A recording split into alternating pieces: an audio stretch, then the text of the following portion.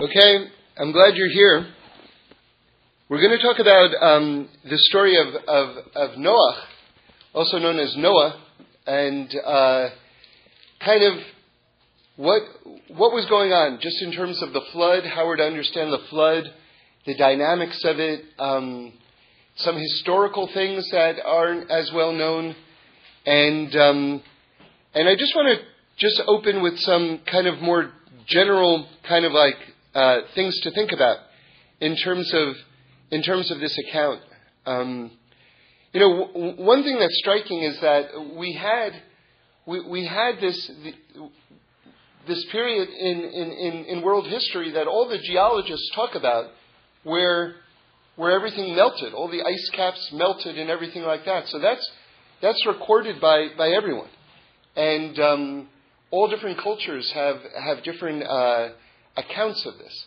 So that's just striking, because we, as much of a fable quality as Noah and the ark has, we treat this as a very literal historical event that happened. And of course it's completely surrounded by miracles, just how anyone could have survived it, and it's just one family that survived it, and all the details that go on with it. And then if you say, well, wait a second, if we're talking about this as a real event, how are we explaining like all this, fantastical stuff surrounding it? And the answer is because it was all miracles. I mean, that's just, all those aspects of it were just miracles. So just as simple as it is, because God could have just suspended Noah in midair and made the flood, or just gotten rid of all the people if he wanted.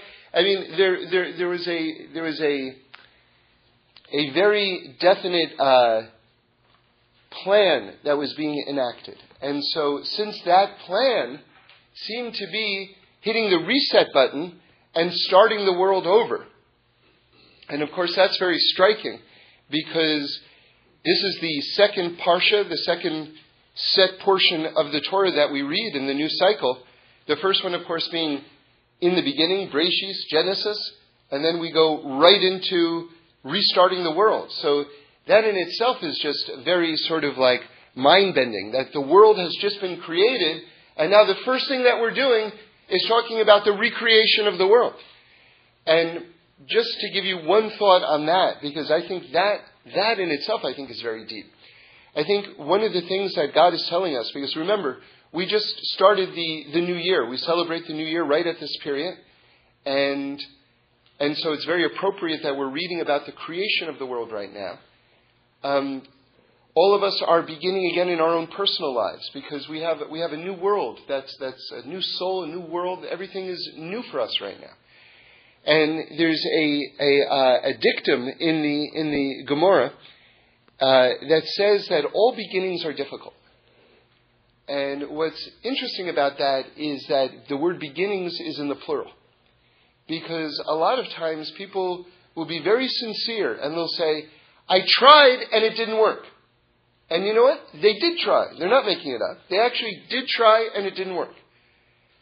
But you got to try again.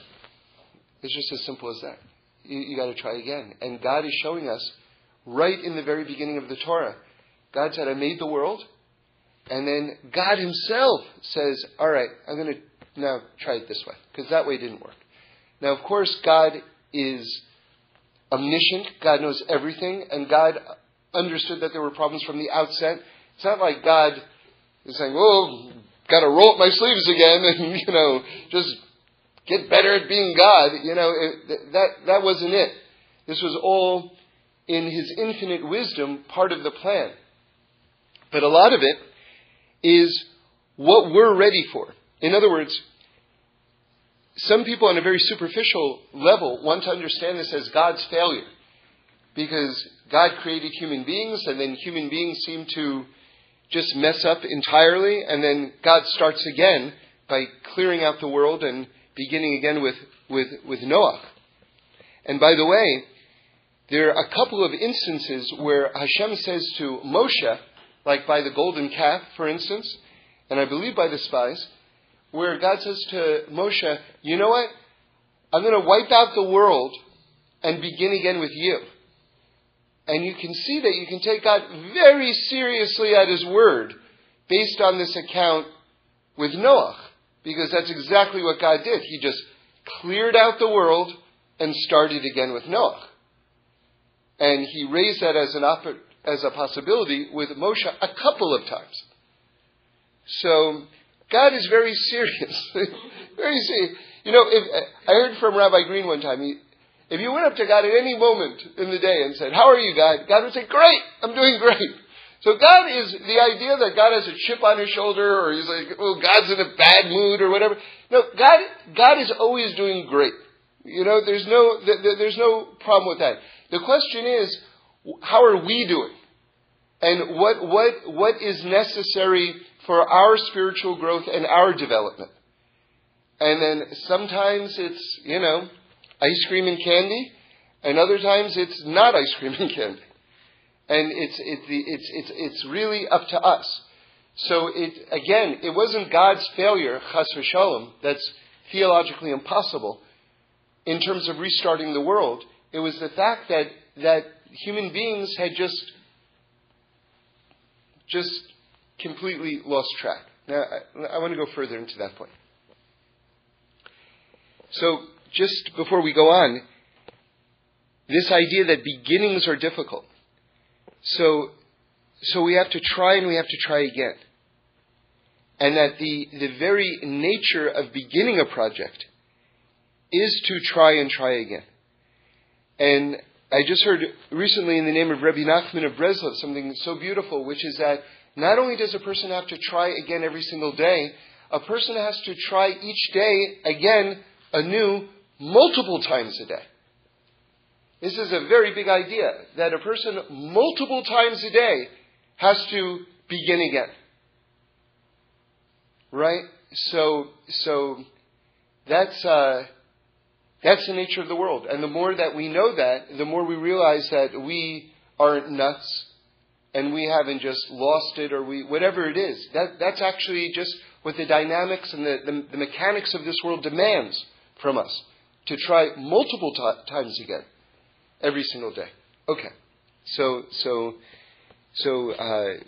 we have to be armed with that information, because then we understand the amount of strength that's incumbent upon us, that's necessary in order to accomplish even what for other people are very simple goals.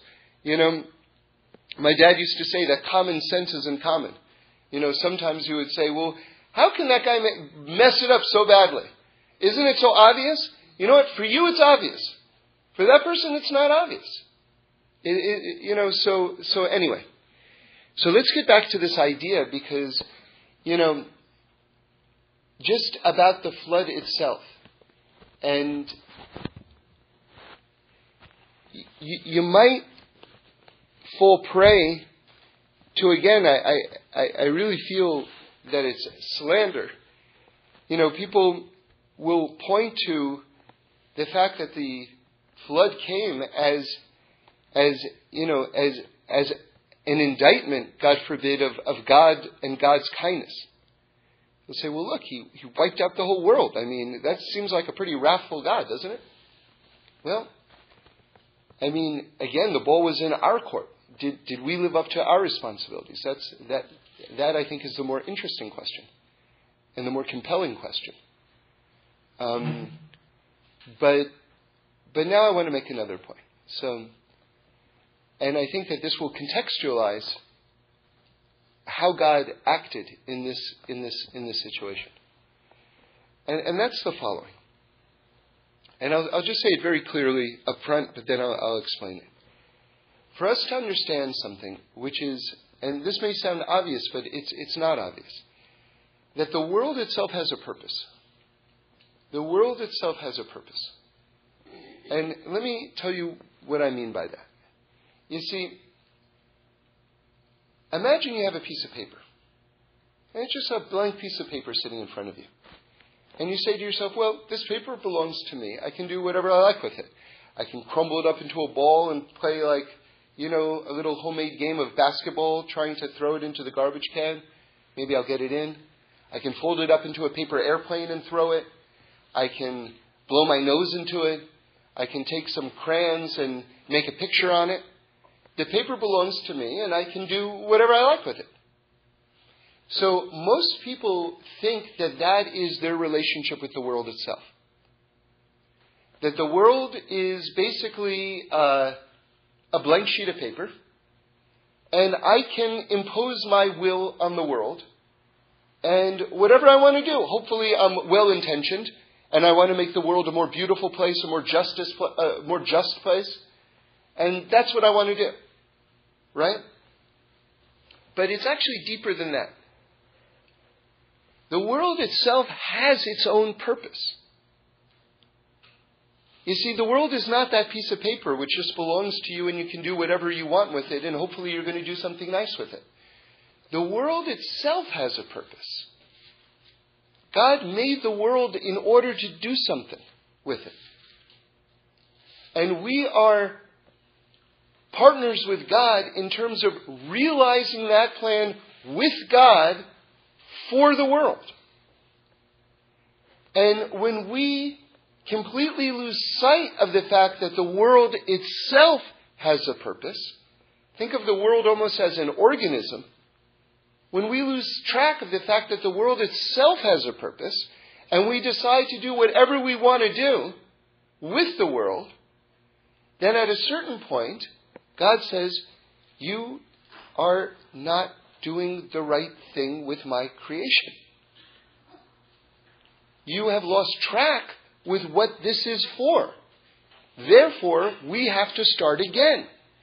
Because this is not yours to do with whatever you want with it. We are partners in terms of perfecting this. There is a purpose to creation. There is a plan. And the most dramatic example of this is the flood. Because when humanity itself just got on its own program and completely got off board, then God said, well, wait a second, this is not what we're doing here. And then God started over. Now that's heavy. That's heavy. But that's important to know. Because we have to be a little bit more respectful of what the world is. And the fact that the world does have a purpose.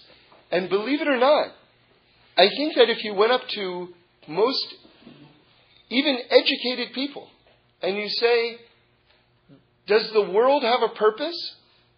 I think that would be sort of a surprising thought once they actually understood what you were talking about. They would say, well, my life has a purpose. My life has a purpose in this world. But does the world have a purpose? Oh, I never really thought about that.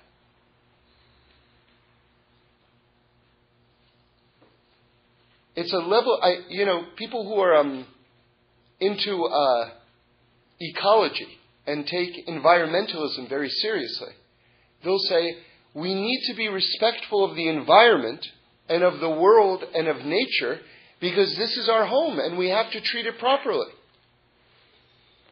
But that's not quite this idea that the world itself has a purpose. That's already a higher level of respect for the world. But it's different from saying that the world itself has a purpose. So what is the world's purpose? The world's purpose is to be a beautiful, ongoing, open expression of the majesty and the greatness of God. And a reflection of the beauty and the majesty of each other. Where everything is in harmony. And everything is working beautifully. And we see just the greatness of God everywhere. I once heard from Rabbi Tatz a very beautiful definition of what Jewish beauty is. Jewish beauty is that basically you should see a person and it's that you should see God flowing through them. So that a beautiful person is not, it's more than having a nice form, the person. It's that the person is a clear window through which you see the beauty of God flowing through them into the world. through their actions, through their personality, through their priorities. And so when the entire world becomes this window, when all of us become this window, where we can actually just see revelations of God's greatness and His infinity, that's where the world is moving toward. And that's the destiny of the world, by the way. The world is going to get there no matter what. The question is, how is the world going to get there? Remember, we have a very important foundation in Torah, which is that none of the negative prophecies have to happen. All of the positive prophecies have to happen. So then the question is, just where are we holding? Because if we're holding on a high enough level, none of the negative stuff has to happen. So it's up to us again. Now I just want to make an aside, just something that kind of occurred to me on Shabbos, about Noah's Ark for a moment. And then we're going to get into some deeper ideas. But this is just kind of, I'll just throw this question out to you and you can just think about it on your own. Which is that given the fact that the world was annihilated, literally annihilated, isn't it interesting that there are pictures of Noah's Ark in children's bedrooms? That it's Noah with a fluffy white beard getting a photo opportunity next to a giraffe, right? Like, you know, if you think about really the horror of the event, you know, not to overstate it, it's very interesting. Like, you would never put, I was thinking like of an example, you would never say, oh wow, here's the prophet Shmuel chopping the king of Agag into pieces. Let's make a model of that and put it next to our son's bed, you know? Like that would be great, you know? But is really, you know, putting a picture of Noah's Ark so different? I mean, if you just think about it on a conceptual level. So then how did that happen? Just on a spiritual level. Okay, forget about the idea. I understand it's boats and animals and everything like that. I understand on the here and now level. I'm talking on a deeper level right now. How could it be that this event, which is not a happy event by any stretch, how could it be that became a staple in children's bedrooms? And one answer that I heard that I thought was kind of beautiful, just to start you thinking, is that was the beginning of our future, and children are our future. And so the two kind of go together in a nice way. That's one answer. Believe me, there's no official answer to this, so you can come up with your own theory. So anyway, I want to go deeper into the event itself. So I feel very privileged to be learning this sefer, new to me, called the Imre Noam. It's by the Jikover Rebbe, and that was the grandson of the Ropshitzer Rebbe, and he was a very, very great Rebbe, and I just feel very, very lucky to be able to have a chance to explore some of his Torahs. So he brings a Zohar that says that when the flood happened, that God removed the letter Vav. So then the question is, what does that mean exactly? And now he begins to explore it. So we'll talk about it on a few levels. You see,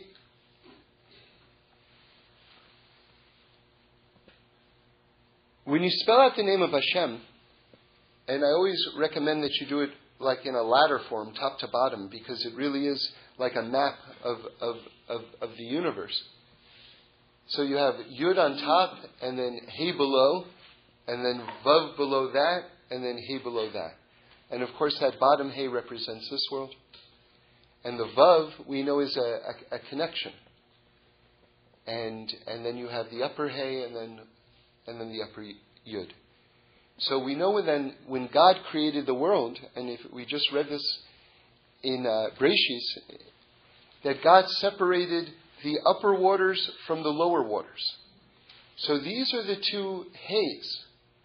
And if you remove the letter Vav, says the Jikover Rebbe, that what that means is that the upper waters and the lower waters came together.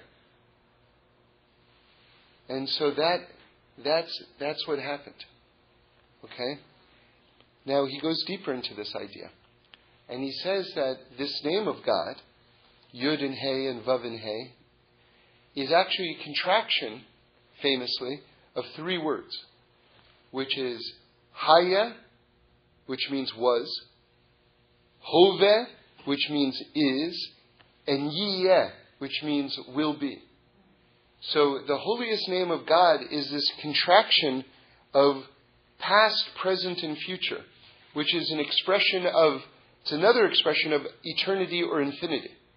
And by the way, Rav Yitzhak Isaac Haver makes a point, and I want to share with you. When we talk about eternity, like was, is, and will be, we're not talking about eternity as we normally think about it. Because eternity, as we think about it, means endless amounts of time.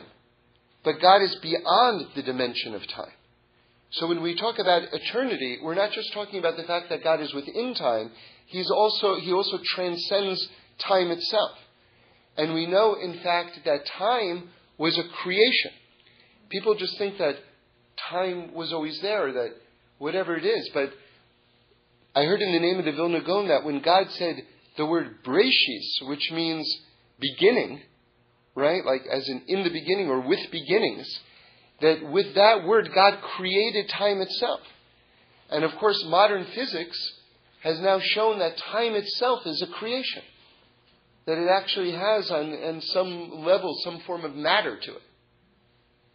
So we anticipated these ideas by, forever. We knew this. But let's get back to this contraction of three words. Haya, Hoveh, and Yiyeh. And remember, the Jikover Rebbe is bringing the Zohar that says that God removed the letter Vav. So now he's analyzing it from a different angle.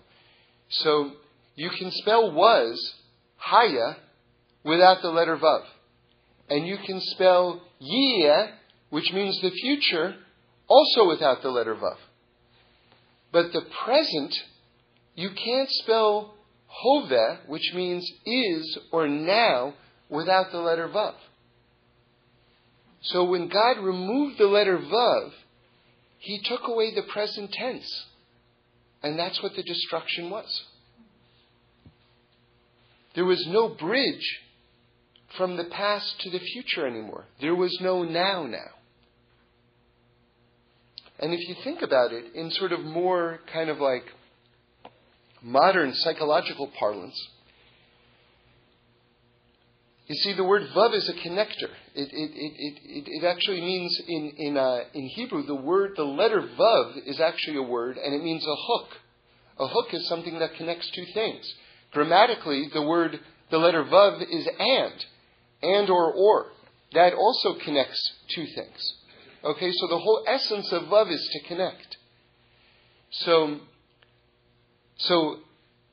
the vav was removed, the now was removed, the present tense was removed. Now when you talk about someone, when you say to someone, let's say you're talking to someone, and you say, I want you to be here now, meaning I want you to be present, right, or aware, right? What does that mean? You're asking for that person to utilize this energy of the letter vav to connect. Either connect to me, who you're talking with, or connect to the environment that you're in. But if they're not connecting, then we say, you're not here.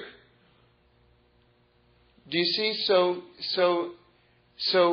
the whole present was removed by the removal of the letter Vav. And there was no connection anymore between the past and the future. There was no now. So let's go further into this. There's this amazing verse in the Torah. It's in Breshis, Genesis chapter 7, verse 11. I'll read it to you in English. There's so much packed into this verse, it's almost frightening, because Because I don't think this verse is so different from any other verse in the entire Torah. But when you see the crazy levels of Torah that exist, it's like, your head can explode. And again, what I'm trying to tell you is, we're just going to do a few things in this verse, but I'm telling you that what's going on here is going on everywhere. We just don't necessarily have the eyes or the learning to know it or to see it. But anyway, let's go in. So it says, let me read it in English first. In the 600th year of Noah's life, in the 2nd month, on the 17th day of the month, on that day all the fountains of the deep burst forth, and the windows of the heavens were opened. Okay.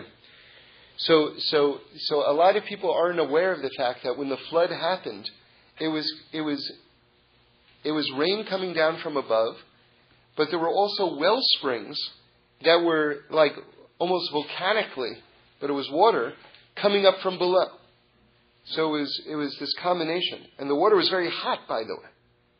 Okay, so you had water coming up from below, and then water coming down from above. And then the next verse is, and the rain was upon the earth for 40 days and 40 nights. Very famous verse. Now,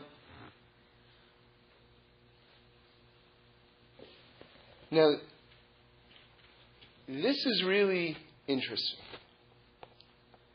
Because we kind of get locked into certain premises to our own disadvantage. And we don't really understand the elasticity of reality. You see, Mashiach really can come any day.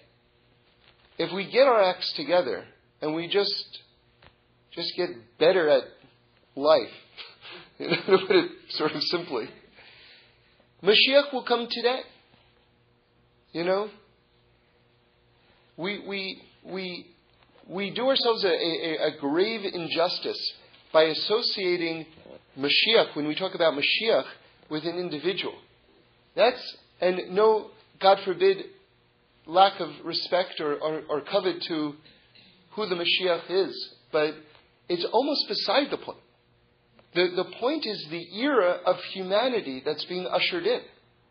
That's the point. That's the point, that we're finally in harmony with the intention of creation itself. That's the point. When we talk about Mashiach, sometimes we're talking about an individual, but that's almost beside the point. We're talking about the next era of humanity. So the reason why I tell you this is because our rabbis teach something which takes a while to wrap your mind around, because you think, well, wait a second, this just sort of goes against everything that I've learned and that I know, just in terms of world history and chronology and everything like that. But the Torah itself could have been given and was supposed to be given at the time of Noah. And actually, who knows, probably could have been given way before then even. But this was a critical juncture for when the Torah could have been given. And now I'm going to show you where you see this in very surprising ways. The first is this verse, and the rain was upon the earth 40 days and 40 nights. Well, 40 days and 40 nights. What else happened 40 days and 40 nights? That was the amount of time that Moshe was on Mount Sinai getting the Torah. Okay? Not only that, but we say, in terms of the transmigration of souls, that Noah's soul actually became Moshe later on in history. Okay? So this great person, Noah, actually becomes Moshe later on. And of course, you've got this very strong connection between the fact that Noah makes an ark to survive, and Moshe as a baby is placed into an ark in order to survive, on the water, by the way. But it's more than that. It says in the Gemara that when you see any mention of water, really what's being talked about is Torah.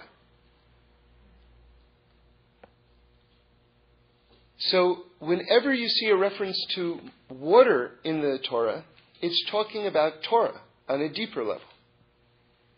So the point is that the Torah was coming down at that point for 40 days and 40 nights. But because the people, again, the ball is always in our court, we think that the definition of religiosity is, I'll just throw the ball into God's court. And that is a very important step in terms of, being a mensch, so to speak, being in terms of religiosity. You do throw the ball into God's court. But you know something? You know what happens? Lightning fast, He throws it right back to you. So we, as humanity, we're not holding on the level to receive the Torah at that point. And so the spiritual idea of Torah came down in its physical form as water. And then just wiped everything out. Of course, we know that the dimensions of a mikveh are also 40 saw. And so what's being hinted here as well is that the world was turned into a giant mikveh in terms of its purification, in terms of getting back on purpose. What is Torah? Torah is the purpose of the world. Remember, on the deepest level, if you say to yourself, well, wait a second. I thought, you mean the Torah could have been given earlier? Yeah, the Torah could have been given earlier. How about the fact that the Gemara says that the Torah existed 974 generations before the world was created? Well, when you have that in mind, you realize, well, of course the Torah could have been given way earlier. And what does that mean, that the Torah existed 974 generations before the world was created? Does that mean that floating in outer space, there was no outer space, was a Torah scroll? That's not what it means. It means that God Himself had an intention and a desire and a will for that which He chose to create. And the example that I always think of, just because it's just so simple and straightforward, is if you're going to do something of significance, right? Let's say you're going to build a house, right? You don't just say, oh, here I am in Home Depot. I'll buy some planks of wood and some tile. I guess I'm going to need a few faucets and a shower door. Well, I'll just, load up my shopping cart and build a house. Right? That's not how it works. You have a very detailed plan first, and then you enact the plan. God had a very detailed plan for the world before He made the world. That's what it means, the Torah as it existed before the world was created. Do you understand? And then God did something else, which is really amazing. He then created the world out of His will and plan for the world. In other words, He took this stuff, the energy, this divine light, whatever it was, which was His plan, so to speak, for the world, and then He shaped it into the world. So that the physical dimensions of the world, the physical laws of the world, correspond and are made out of His will for the world. That's why when people say, no, you don't have an arm, and then God gave you the mitzvah of tefillin to put on your arm, you have an arm in order to put tefillin on it. Right? You have a house in order to put a mezuzah on it.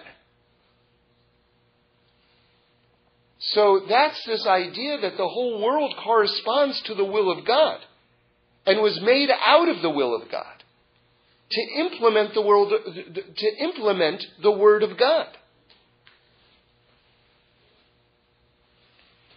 So yeah, the Torah could have been given then. Why not? Probably earlier, but this is the earliest instance that I know of. I'm sure as I learn more, I'll find other ones. They say, by the way, that by Adam HaRishon, by the first person, that he had 2 mitzvahs, to work and to guard the garden. And they say that all 613 mitzvahs were contained in those 2 mitzvahs. One was a positive and one was a negative.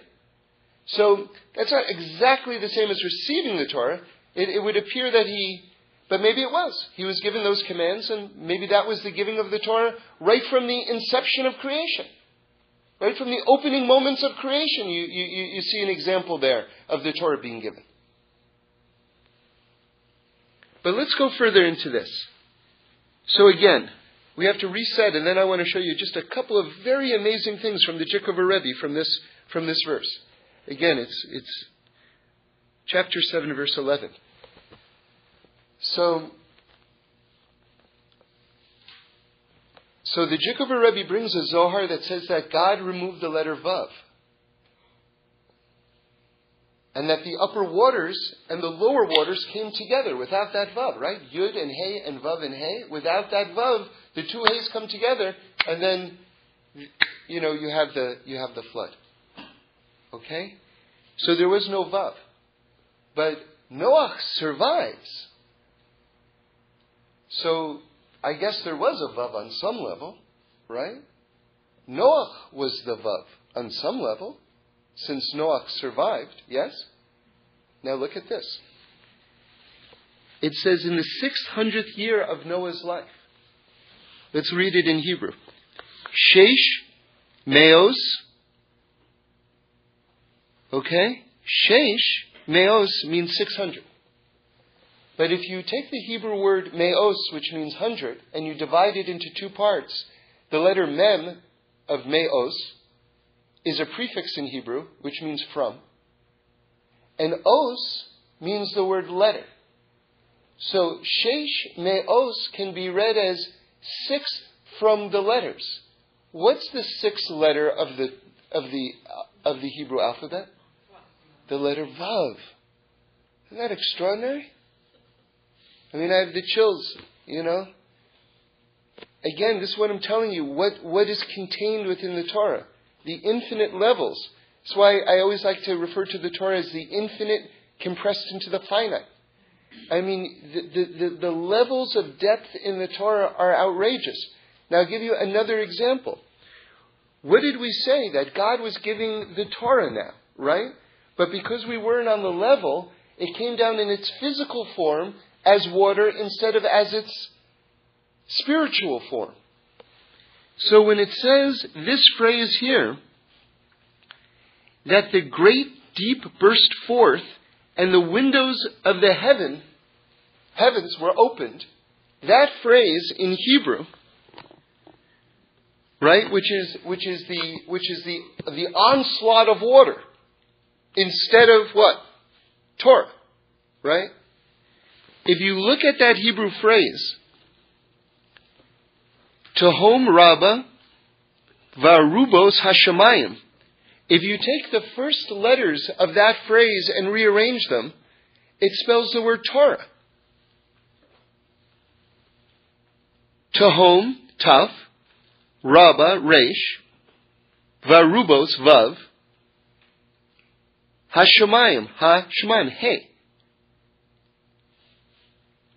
It's spelled, so you see right here, when it's talking about the water coming down from heaven, it's spelling out the word Torah. That's amazing. That's amazing.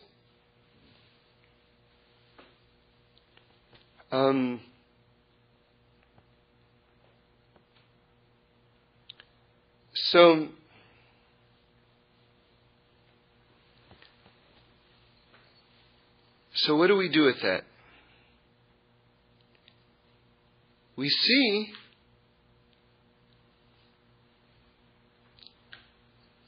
how important it is for us to be able to receive.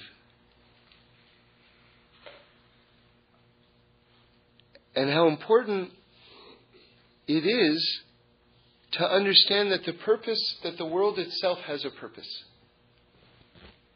The world is driving toward perfection, and we have to keep pace with the world in terms of the development of our own selves. Because when we get out of sync with what's going on, we risk getting run over, basically. And so the problem is that when you just try to live your life, even if you're trying to be a decent person, every single message that we're being sent is that this is one long cruise ship ride, and that the entire world is here just for our own pleasure and just for our own entertainment. And that, God forbid, the most horrible, disgusting thing you could be in life is bored. Right? Like, oh no, like when my kids tell me, not so much anymore, but they would say with this aching sense of, existential angst, I'm bored. I'm like, okay, I just keep on walking. Okay, good.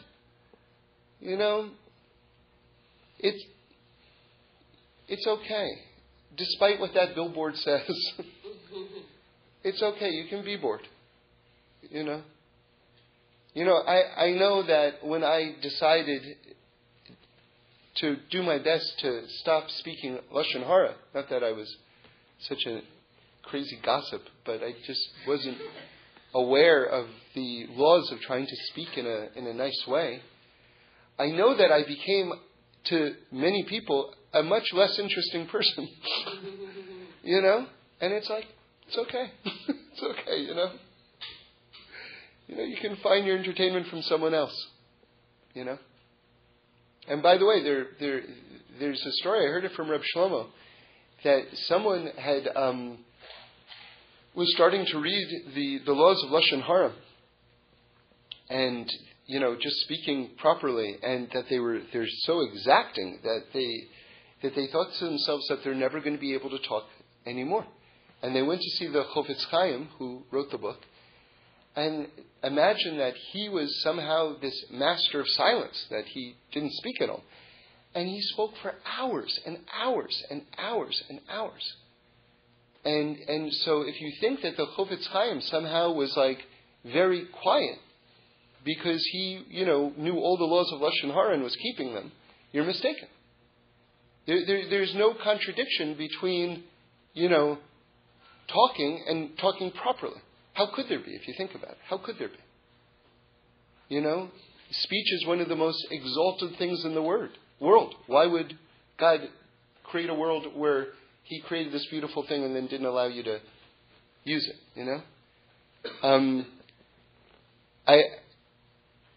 I once heard something, I don't know if I'm going to be able to just quote it properly, but the idea that sort of like more sort of pedestrian people talk about other people or things, but that more sort of elevated people talk about ideas. So if you want to talk about ideas and things like that, and there's certainly so many interesting news stories and developments in technology and science, and there's so much interesting stuff going on in the world, and it's also available, like on the internet and things like that, that if you want to talk about, if you like to talk, there are good things to talk about. I guess that's all I'm trying to say, There's no shortage of like very wonderful things to talk about if you like to talk, Just try to use your speech properly, that's all. And believe me, I'm talking to myself as well.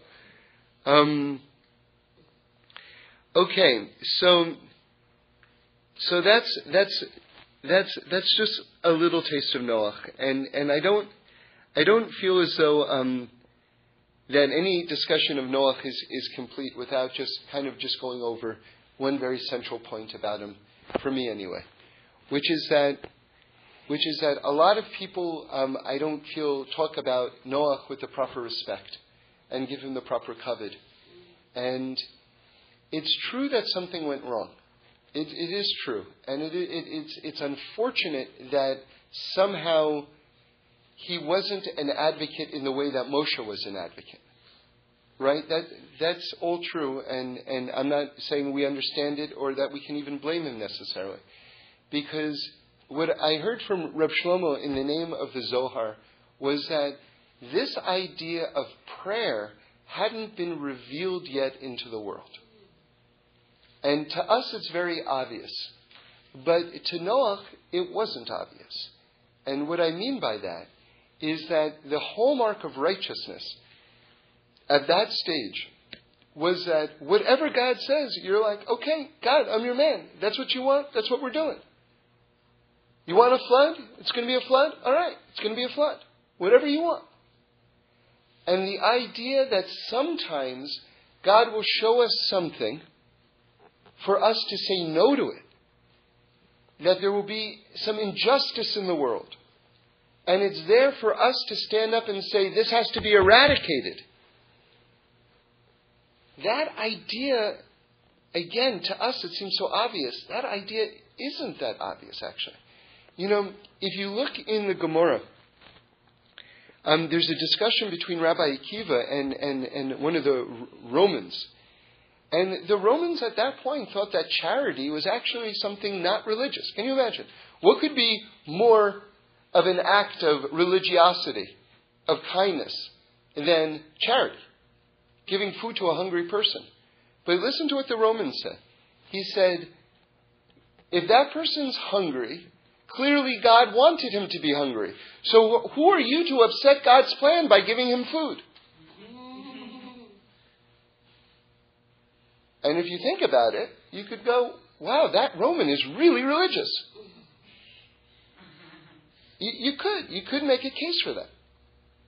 But it's completely upside down. See, this is why we have to learn Torah in a proper way, in a real way.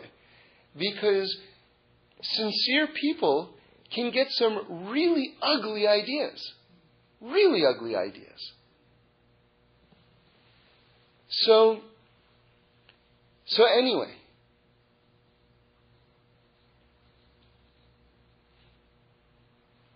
Noach didn't necessarily have the insight, it hadn't been revealed on a spiritual level yet, that you could say, God, no. And now, listen to this. It wasn't obvious to Moshe either. And again, I'm quoting to you from the Gemara. Okay? The Gemara says that when God said to Moshe, after the golden calf incident, I'm going to destroy the Jewish people, and I'm going to start again with you. The next line is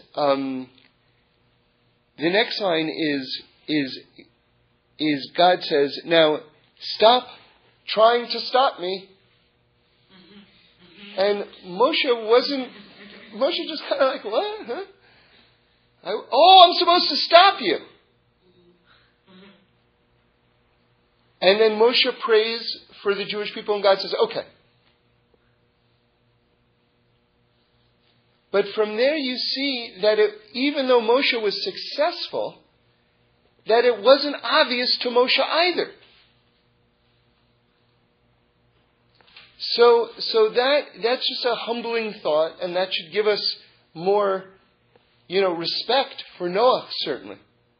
And, what he was up against in terms of these ideas not quite being revealed yet. Now, I want to maybe just end with this by revisiting this pasuk. I told you that there's lots and lots and lots in it. In the 600th year of Noah's life, in the second month on the 17th day of the month, on that day all the fountains of the great deep burst forth and the windows of the heavens were opened. So, and this is from the Zohar, and actually the Art Scroll quotes it here on page 35. So, we see here that the Torah could have been given at this moment because the heavens were open. So that's an expression that the Torah could have been given, and we see, as we've gone over, more references to the Torah being given at this moment, right? But then the Zohar says that because we weren't on the level then, but since this happened in the 600th year, okay, the Zohar says, now this is, it's predicting this from, a couple of thousand years ago. So it's saying, approximately that in the 6th millennium, here, let me read it to you.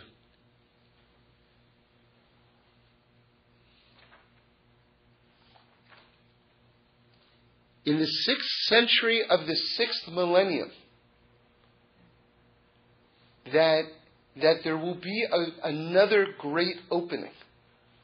All right, now that's the years, basically 1739 or 1740, right, to 1839 to 1840. So if you look at what happened during those years, the American Revolution happened, the French Revolution happened. That's when the Baal Shem Tov was going, the Vilna Gaon, tremendous Torah was coming down like we hadn't seen in centuries, was coming down. The the Industrial Revolution got off the ground during that period, which is the entire radical modernization of civilization got off the ground during that era. And it says that had we been worthy, way more would have come down. But it's amazing that the Zohar learns from this passage forever ago that era was going to be another turning point for humanity.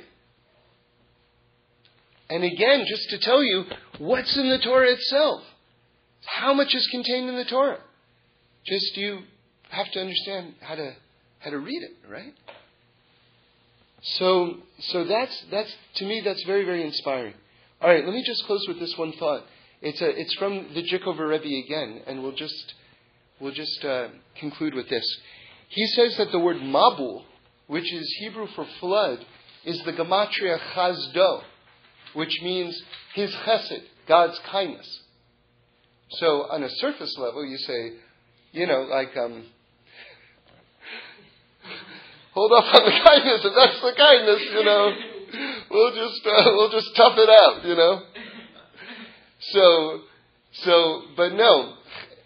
So how do you understand that? What does that mean? That Mabul, that the word for flood, actually means His Chesed, His kindness. And the way I understand it is the following. You see, God is good, which means by necessity, everything that happens is good. The question is, are we there to be able to receive that level of good? Do we have the vessels to hold the blessing at that point, to hold the light? Or is it just such a great light that it just comes and it kind of obliterates us, basically? So clearly, in terms of our development as human beings at this period in human history, we did not have the vessels to hold the Torah, to hold His kindness. And so it comes down as a mabul. But the root of it was His chesed, chazdo, His chesed. And again, as we start this year again, and we're building vessels in our own life again, let's really ask ourselves, what blessing am I looking for in my life? Let's be specific. What blessing am I looking for in my life? And then ask yourself the question, have I built a vessel to hold that particular blessing? So, in other words, let's say I want to get married. But you know what? You can't say 5 words to me without me yelling at you. That's not a promising beginning for a marriage. I'm sorry. Or, you know what? You're talking to me and all I can do is stare at my smartphone. A husband or a wife needs a little more attention than that. So let's practice with each other. Whatever it is, whatever blessing that we're looking for, let's make sure that we're constructing the proper vessel in terms of the refinement of our own personality and the building of our own personality in order to hold that blessing. And Hashem should bless us that we really should see just the total revelation of His chesed, not in the mabul form, but in the form where we receive really wonderful phone messages and emails and invitations and things like that. Okay. David, can I ask you a question? Yeah.